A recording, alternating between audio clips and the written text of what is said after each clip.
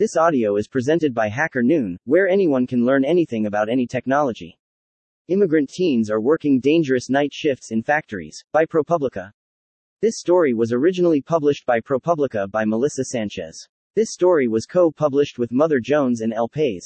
It's a little before 6 a.m. and still dark when Garcia gets home from work this October morning. The apartment where he lives with his aunt and uncle is silent.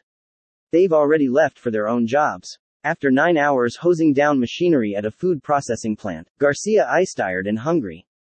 But he has less than an hour to get ready for high school, where he is a junior. He quickly showers, gets dressed and reheats some leftover chicken soup for a meal he refers to as his dinner. Then he gulps down some coffee, brushes his teeth and walks outside to catch the school bus waiting near the edge of the sprawling apartment complex. Here in the Chicago suburb of Bensenville, and in places like it throughout the country, Guatemalan teenagers like Garcia spend their days in class learning English and algebra and chemistry. At night, while their classmates sleep, they work to pay debts to smugglers and sponsors, to contribute to rent and bills, to buy groceries and sneakers, and to send money home to the parents and siblings they left behind.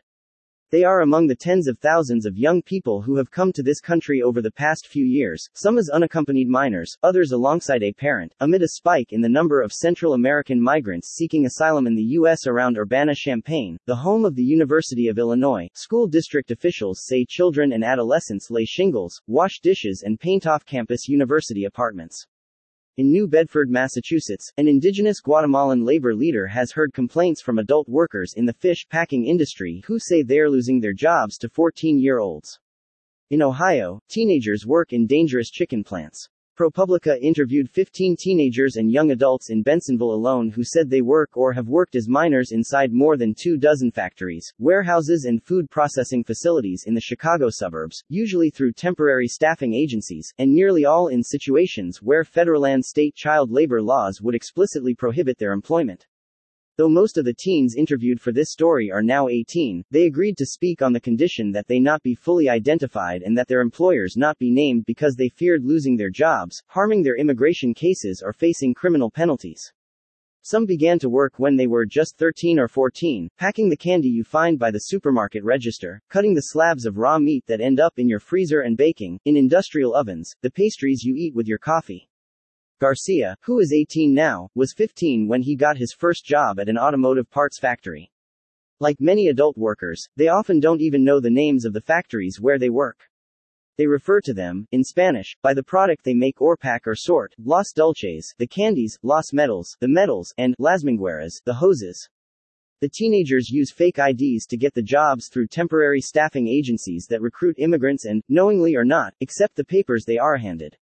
Working overnight allows the teens to attend school during the day. But it's a brutal trade-off. They nod off in class, many ultimately drop out. And some, like Garcia, get hurt. Their bodies bear the scars from cuts and other on-the-job injuries. Labor advocates say they've long heard whispers about child labor, but whenever they try to dig deeper, nobody wants to talk. Adult factory workers at some facilities say they routinely encounter children on their shifts. And teachers say they have had students who have gotten injured at work and were too afraid of getting in trouble to seek help. Meanwhile, the government agencies charged with enforcing child labor laws don't look for violations, though some officials say they aren't surprised to hear it's happening. Instead, those agencies wait for complaints to come to them, and they almost never do. The companies benefit from the silence. It's an open secret no one wants exposed, least of all the teenagers doing the work. Before they disappeared into crowded assembly lines, the young Guatemalan immigrants in Bensenville arrived in the United States as part of a new wave of young Central American asylum seekers who have captured the nation's attention in recent years. Many of them passed through the federal network of shelters for unaccompanied immigrant minors that came under scrutiny in 2018 during the Trump administration's policy of separating children from their parents. As they waited weeks or months to be released to sponsors, they grew anxious about their mounting immigration debts, desperate to get out and work so their relatives back home didn't suffer the consequences of a loan default. Honestly, I think almost everyone in the system knows that most of the teens are coming to work and send money back home, said Maria Wolchin, executive director and founder of the Young Center for Immigrant Children's Rights, a national organization that advocates for immigrant children in court. They want to help their parents. But whether they stayed in a shelter in Florida or California or Illinois, the teens heard similar warnings from the staff: they had to enroll in school and stay out of trouble. The immigration judges who would decide their cases, they were told, didn't want to hear that they were working. They would ask you, "Who are you going to live with? Is he going to support you financially?" said one 19-year-old who spent nearly 6 months at a shelter in New York before a family friend in Bensonville agreed to take him in. And you say yes. Are they going to be responsible for you? And you say yes. Are they going to take you to school? And you say yes. Garcia heard this, too, at the shelter in Arizona where he spent about 6 weeks after letting himself get caught by agents at the U.S.-Mexico border. He knew he wasn't supposed to work, but he also knew he had no choice.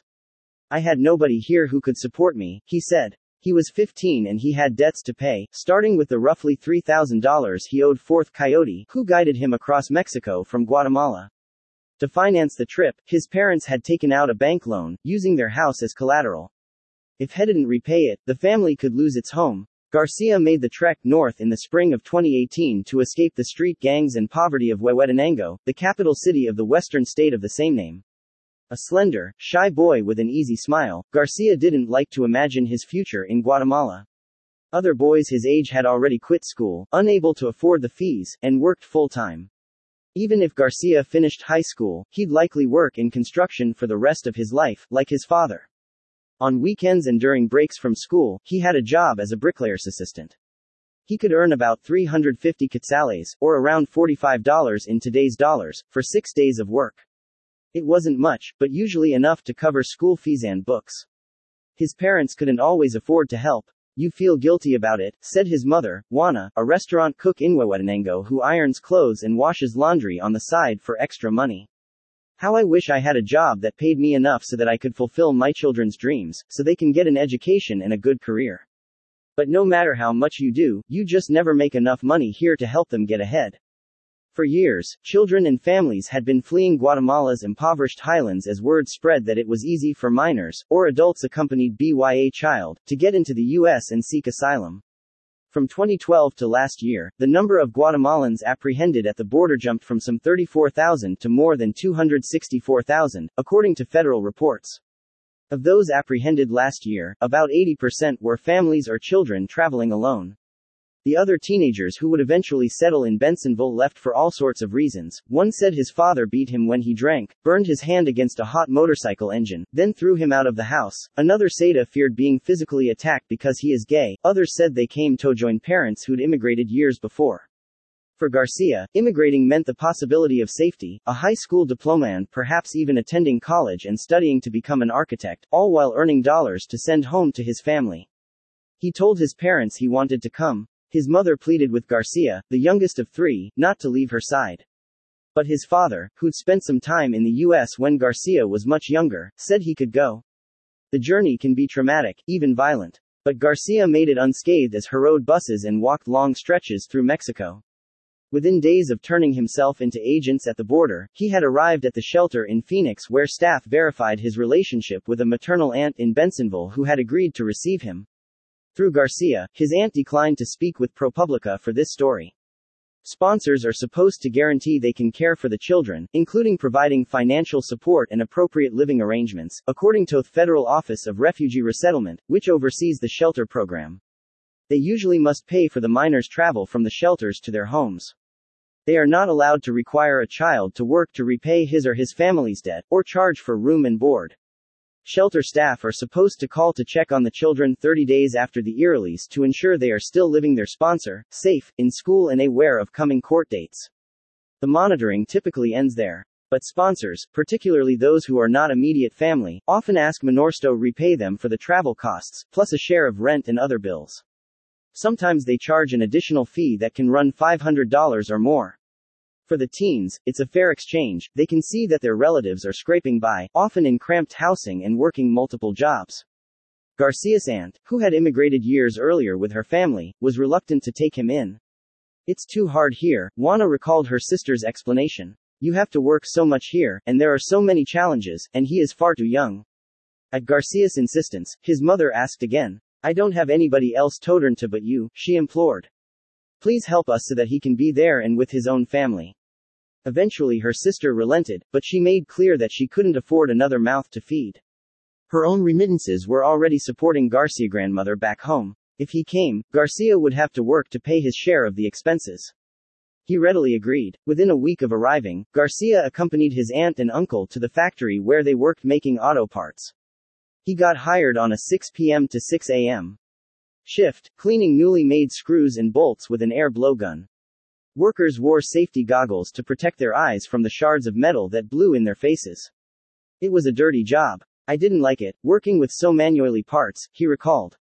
And it was dangerous. Garcia was not directly employed by the factory. Instead, he got the job through an oficina, the word Spanish-speaking immigrants used to describe the dozens of temporary staffing agencies that employ hundreds of thousands of workers in Illinois.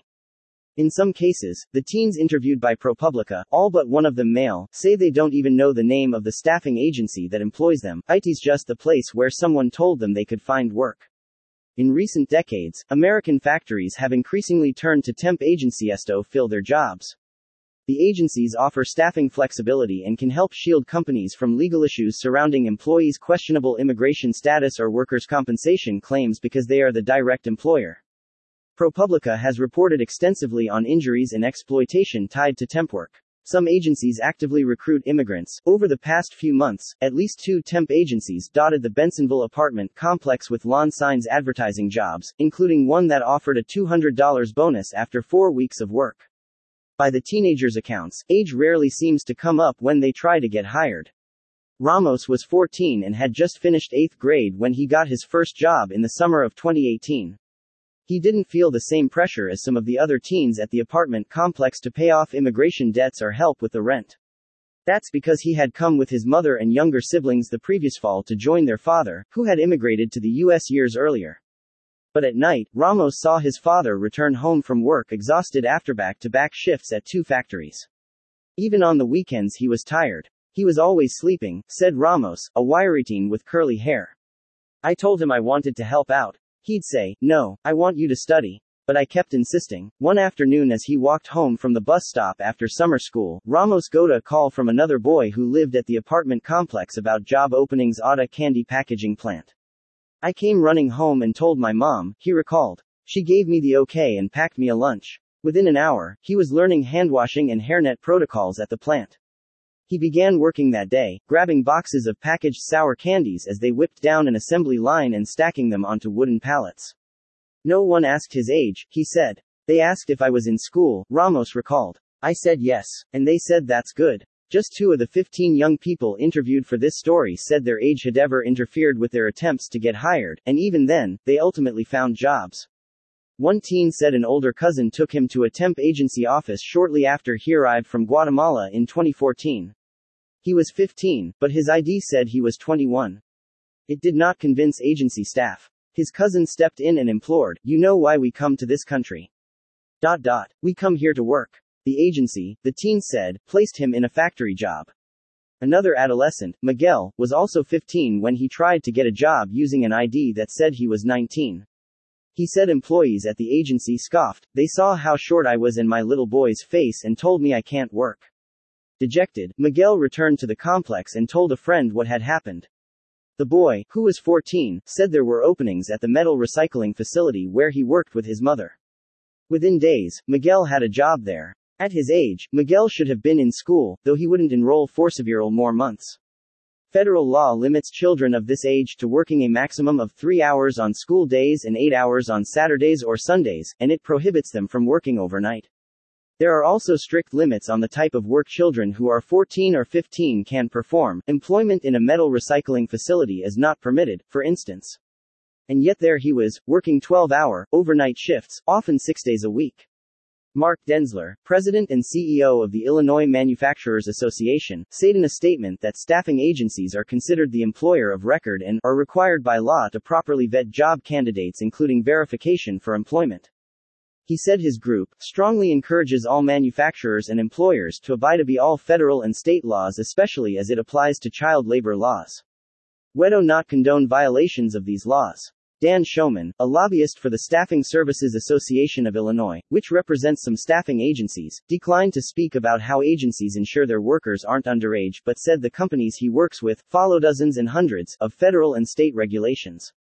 Our goal as an association is to get people to work and treat people well because that makes us good employers, and we need to find people all the time, he said. So it doesn't benefit us to be a shoddy employer but a good employer. Miguel had no complaints about the metal recycling facility, he was grateful to hobby the job. But it was hard work, scrubbing scraps of metal in hot cleaning chemicals. Sometimes, chemicals splashed on him and burned his forearms. He said got used to it. Every day, different kinds of metal would come in, said Miguel, who was now 18 and a high school senior. You had to scrub them hard. The boss yelled a lot if you didn't do it right. Within a week, I got the hang of it. Until this summer, when they moved to a larger rental home, Miguel and his father lived for almost 3 years in a 2-bedroom apartment at the Bensonville complex along with 11 other relatives and family friends, sharing expenses to save money. Miguel and his father slept on blankets on the living room floor, alongside 2 other men and their small children. Sometimes, he'd awaken to see cockroaches currying by. The truth is, it was rough to see the kids like that, sleeping on the floor, said Miguel, a laid-back teen with a pierced ear, tattoos and dreams of becoming a professional soccer player. I thought, well, I'm old now, I can get used to this. But not them. While his father took care of the rent and other bills, Miguel sent most of the $600 or so he made each week to his mother and 3 sisters in Guatemala. He thought most often of his youngest sister, just 6 now, when he sent the money.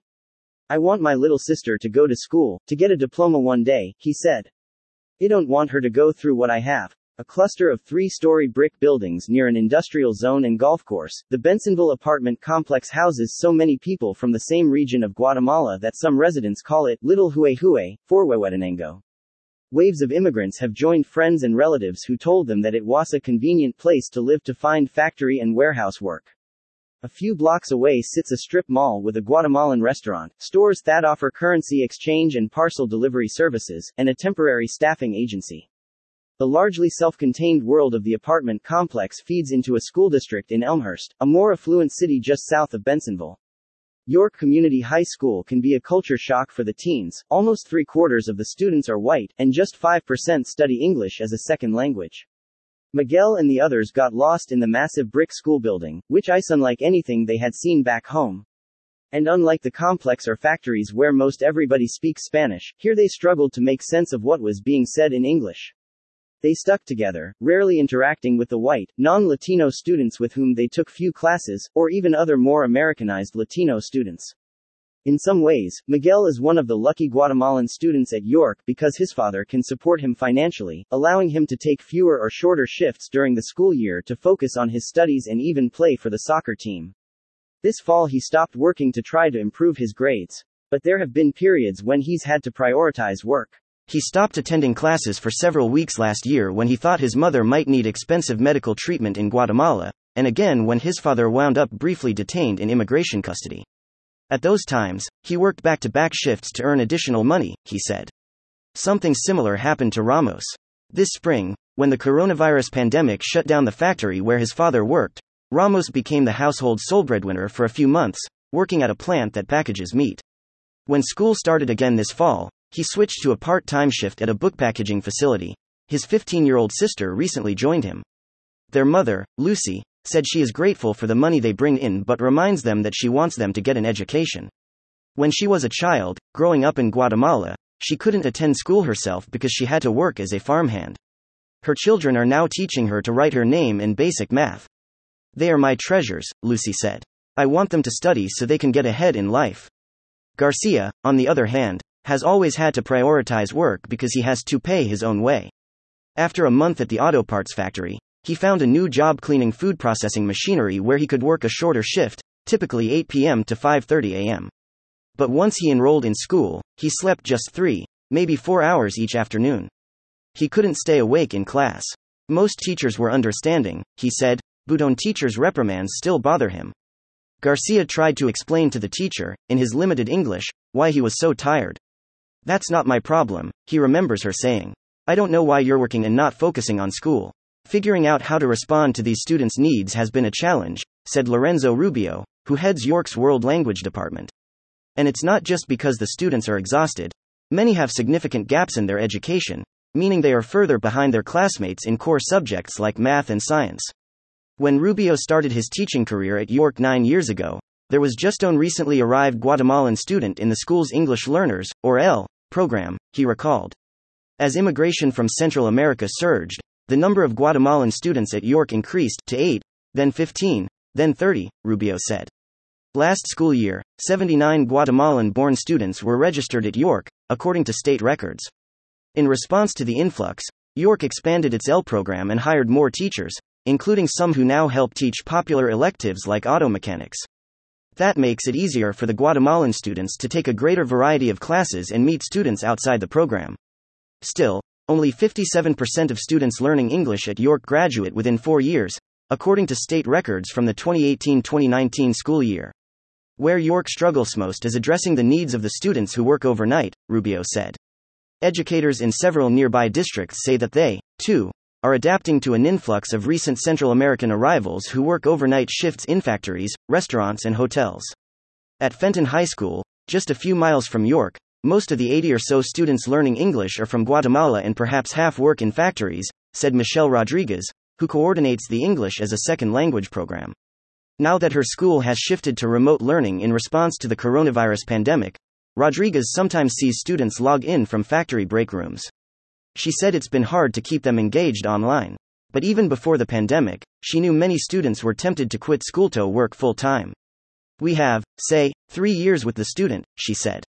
Let's try to make it that in these 3 years we give them the best education that we can. The teens can be reluctant to talk about work, even to the adults at school they trust. Becky Morales, an L teacher at York, is one of those adults. When in-person classes were held before the pandemic, she would allow students to nap during lunch if they stayed awake during math or science. If you don't have the basics of food and sleep, and if you're not loved, she said, you're not going to be able to learn anything. Classes have been held in person intermittently this school year because of the pandemic. By chance one day last winter, she noticed that Garcia's hand was swollen, wrapped in gauze and caked in dried blood.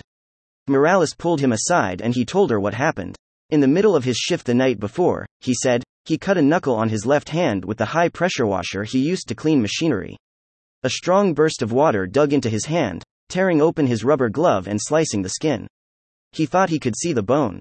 He said he went to a supervisor and asked to be taken to a clinic. The supervisor asked if he had a good social security number, meaning he had a work permit. I didn't, Garcia said. So they didn't take me.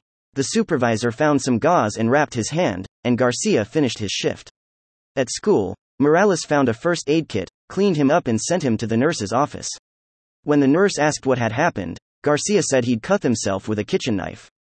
The nurse, he said, told him the cut was too deep to be from a knife and asked again. After that I pretended I didn't understand what she was saying, Garcia said. That I didn't understand English. He was afraid that if he admitted he got hurt on the job, he'd get in trouble for using a fake ID or his aunt would go to jail for allowing him to work. Garcia never sought additional medical care. Almost a year later, he said the bone still feels dislocated. 3 other teens interviewed by ProPublica said they'd been injured at work.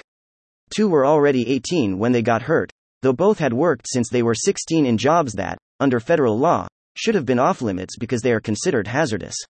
One fractured his heel when a forklift he was pulling slid over his foot at a meatpacking plant. The other cut his thumb with a knife at a packaging facility. A supervisor took him to an urgent care facility to get stitches. Miguel cut the palm of his left hand with a sharp piece of metal at the recycling facility during a shift earlier this year, when he was 17. The wound was deep, about 2 inches across. He was scared but told nobody. Later, when he got home, he washed and bandaged the wound. The next day he wore long sleeves to work, tucking his hurt hand inside so nobody would ask questions. What if that caused them to shut down or ask about my age? He said. It's better to not say anything. Unlike in cases of suspected child abuse, state labor officials said they were unaware of any mandatory reporting for child labor violations. When asked if she considered reporting the incident involving Garcia to authorities, Morales paused. It's a question she's thought about a lot. That's really hard. Who am I supposed to tell? I don't even know, she said. We know they're doing it to support themselves and don't want them to not be able to support themselves. If I went to a student and said, you need to stop working because it's dangerous, he would potentially drop out of school and keep working. Let's say I would make a complaint to the state of Illinois, then all these kids could lose their jobs. Then what happens? I feel like I would put them in a worse situation. By and large, labor departments are complaint-based systems. If nobody complains, there is rarely proactive investigation or enforcement. Federal records show child labor sanctions against just one Illinois factory over the past 5 years, and none involving temp agencies. and there have been no such complaints filed with the Illinois Department of Labor over the same period. The state labor department conducts random audits of employers' payroll and other records, but child labor violations are unlikely to be uncovered because the audits are based on paperwork, and minors typically use fake IDs. Department officials say staff members routinely meet with community organizations and labor advocates who have more trusting relationships with vulnerable workers to learn whether other systemic issues are occurring but aren't being reported. But child labor in temp agencies or factories hasn't come up in those conversations, said Yolanda Carrillo, chief legal counsel at the State Labor Department. She and other state officials said they would take action if they knew where to look. If you don't know where it's happening, who it's happening to, anywhere to start your investigation, it's hard to be able to tackle the issue as a whole, Carrillo said.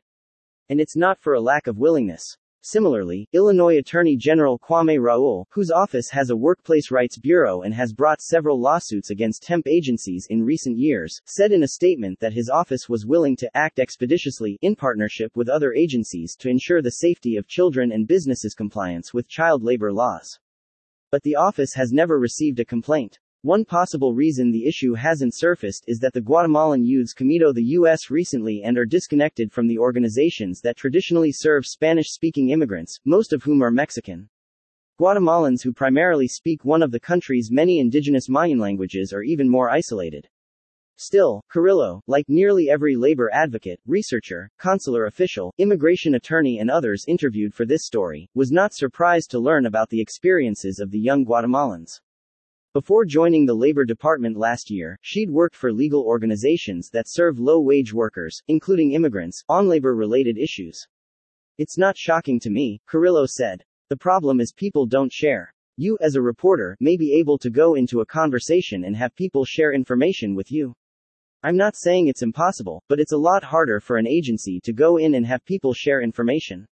But there have been clues in recent years that children and adolescents are working in suburban Chicago factories. Last month, the U.S. Attorney's Office in Chicago charged a Guatemalan couple in Aurora, another western suburb, with forced labor for allegedly making a girl, who was either 16 or 17, work to pay off smuggling debts, according to the indictment. At least one of the jobs, obtained through a staffing agency, was at a factory and required her to be 18. And in a case that generated publicity last year, authorities found a 15-year-old Guatemalan girl working through a staffing agency at a food processing facility in Romeoville, also in the western suburbs. She was among more than 24 people living in the home of a woman to whom the allegedly owed immigration debts, in addition to rent and other expenses. The woman has since pleaded guilty to federal forced labor and other charges and is awaiting sentencing. In neither case did the authorities prosecute the staffing agencies that employed the minors or the factories that, knowingly or not, benefited from their labor. A spokesman for the U.S. Attorney's Office declined to comment as cases remain ongoing. Those cases focused on the individuals involved and not the broader system that allows child labor to be used. It's a similar approach when labor departments do proactive child labor investigations, said Janice Fine, a labor professor and researcher at Rutgers who recently surveyed state labor departments about how they enforce labor law. Illinois was not part of this survey. The strategy commonly employed to respond to child labor, investigators doing sweeps at businesses where minors were likely to be employed, like carnivals in the summertime or restaurants, isn't an effective long-term fix, she said. They're not thinking, what's driving child labor and how do we take a systemic approach to taking it on and figure out in this industry what's driving it? Who are the key actors? Who are the key employers and what kinds of employment arrangements are they taking advantage of to engage in this kind of activity? Fine said. The question of how do you actually make it a long-term structural shift is what they're not solving for. The problem is larger than the question of enforcement. It's a reflection of the intractable poverty in the countries that send migrants of all ages here and the pull of an American labor market eager to hire them. The bottom line is if you interfere with the situation, that child is still going to work, said Wolfjan of the Young Center. If something happens and he gets scared that he's going to be turned over to authorities, he's going to run and he's not going to come back to school and is still going to work. Over the 17 years she has worked with unaccompanied immigrant children, she and her staff have seen many minors from China to Central America who arrive in this country with a personal sense of duty to work to repay their smuggling debts and send home remittances. They're determined to do it, she said. The young people in Bensonville do not feel exploited. They are not asking to be rescued. They want to keep working to help their families in Guatemala and contribute to the households where they live. For those of us from countries where there is more poverty, there is a stronger need to work, Garcia said. You don't have a choice between just going to school or just working. So we have to do both. Back home, other kids quit school altogether. At least here, he said, he is getting an education. Billy A. Munoz Miranda, the Consul General for Guatemala in Chicago, knows what's happening with his young compatriots in Bensonville and across the country.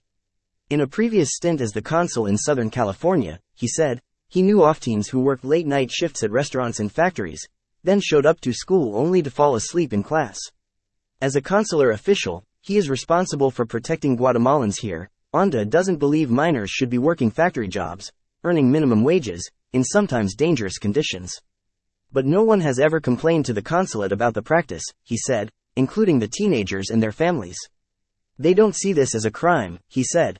They see this as a source of income. On a personal level, he admires how hard they work. Thanks to their labor and work and efforts, they are giving stability and social peace for Guatemala, he said. And without us knowing it, they have sacrificed their childhoods for that. When you talk to the young men who live at the apartment complex, they sound like adults. Responsible, matter of fact, stoic, but there are moments that remind you that they are still boys. They say they miss their mothers. They play video games on their cell phones. And, almost without exception, the yacht or soccer, the Barcelona football club and superstar Lionel Messi. Few of them could imagine playing for the team at York. With school and work, they have no time for extracurricular activities. But on a cold, rainy Sunday morning in September, about a dozen gathered for a game at a park not far from the apartment complex. Several had clocked out of their factory jobs only a few hours earlier. Yet they seemed full of energy. They laughed, teased each other and passed a ball around as they warmed up. Morales, the York teacher, stood on the sidelines, wet and shivering. She started organizing these games last fall to connect with her students and create an opportunity for them to have fun outside of work and school. She calls them Ms. Hijitos, or my little sons, and takes her own children to weekend games or on the visits she makes to the complex to deliver groceries from the local food pantry. At the games, she makes a point to call out each boy's name at least once. The games reflect the two worlds the boys inhabit, one by day and the other at night. Sometimes, they might play against the men they work alongside on factory floors. Other days they face a suburban high school soccer team. It's uncertain where they will ultimately land, growing into adulthood and continuing to work in the factories, or finishing school and going to college. Several of the Guatemalan teens say they'd like to attend college one day, but few have any clear sense of how that might happen. Their future in this country is uncertain. Most have already been waiting for years as their asylum cases play out in a massively backlogged court system. Their cases have seen additional delays with shifting federal priorities, the retirements of judges and, now, the coronavirus pandemic. They know they may be deported one day. Garcia doesn't like to imagine a life back in Guatemala. Life is a little harder there, he said. Sometimes there's work. Sometimes there isn't. He said he would like to go to college here in the US. He's been drawn to architecture since he was a boy in Guatemala, because of a cousin back home who works in that field. I've always liked to draw, he said, and I'm good at math. He doesn't know how he'd pay tuition.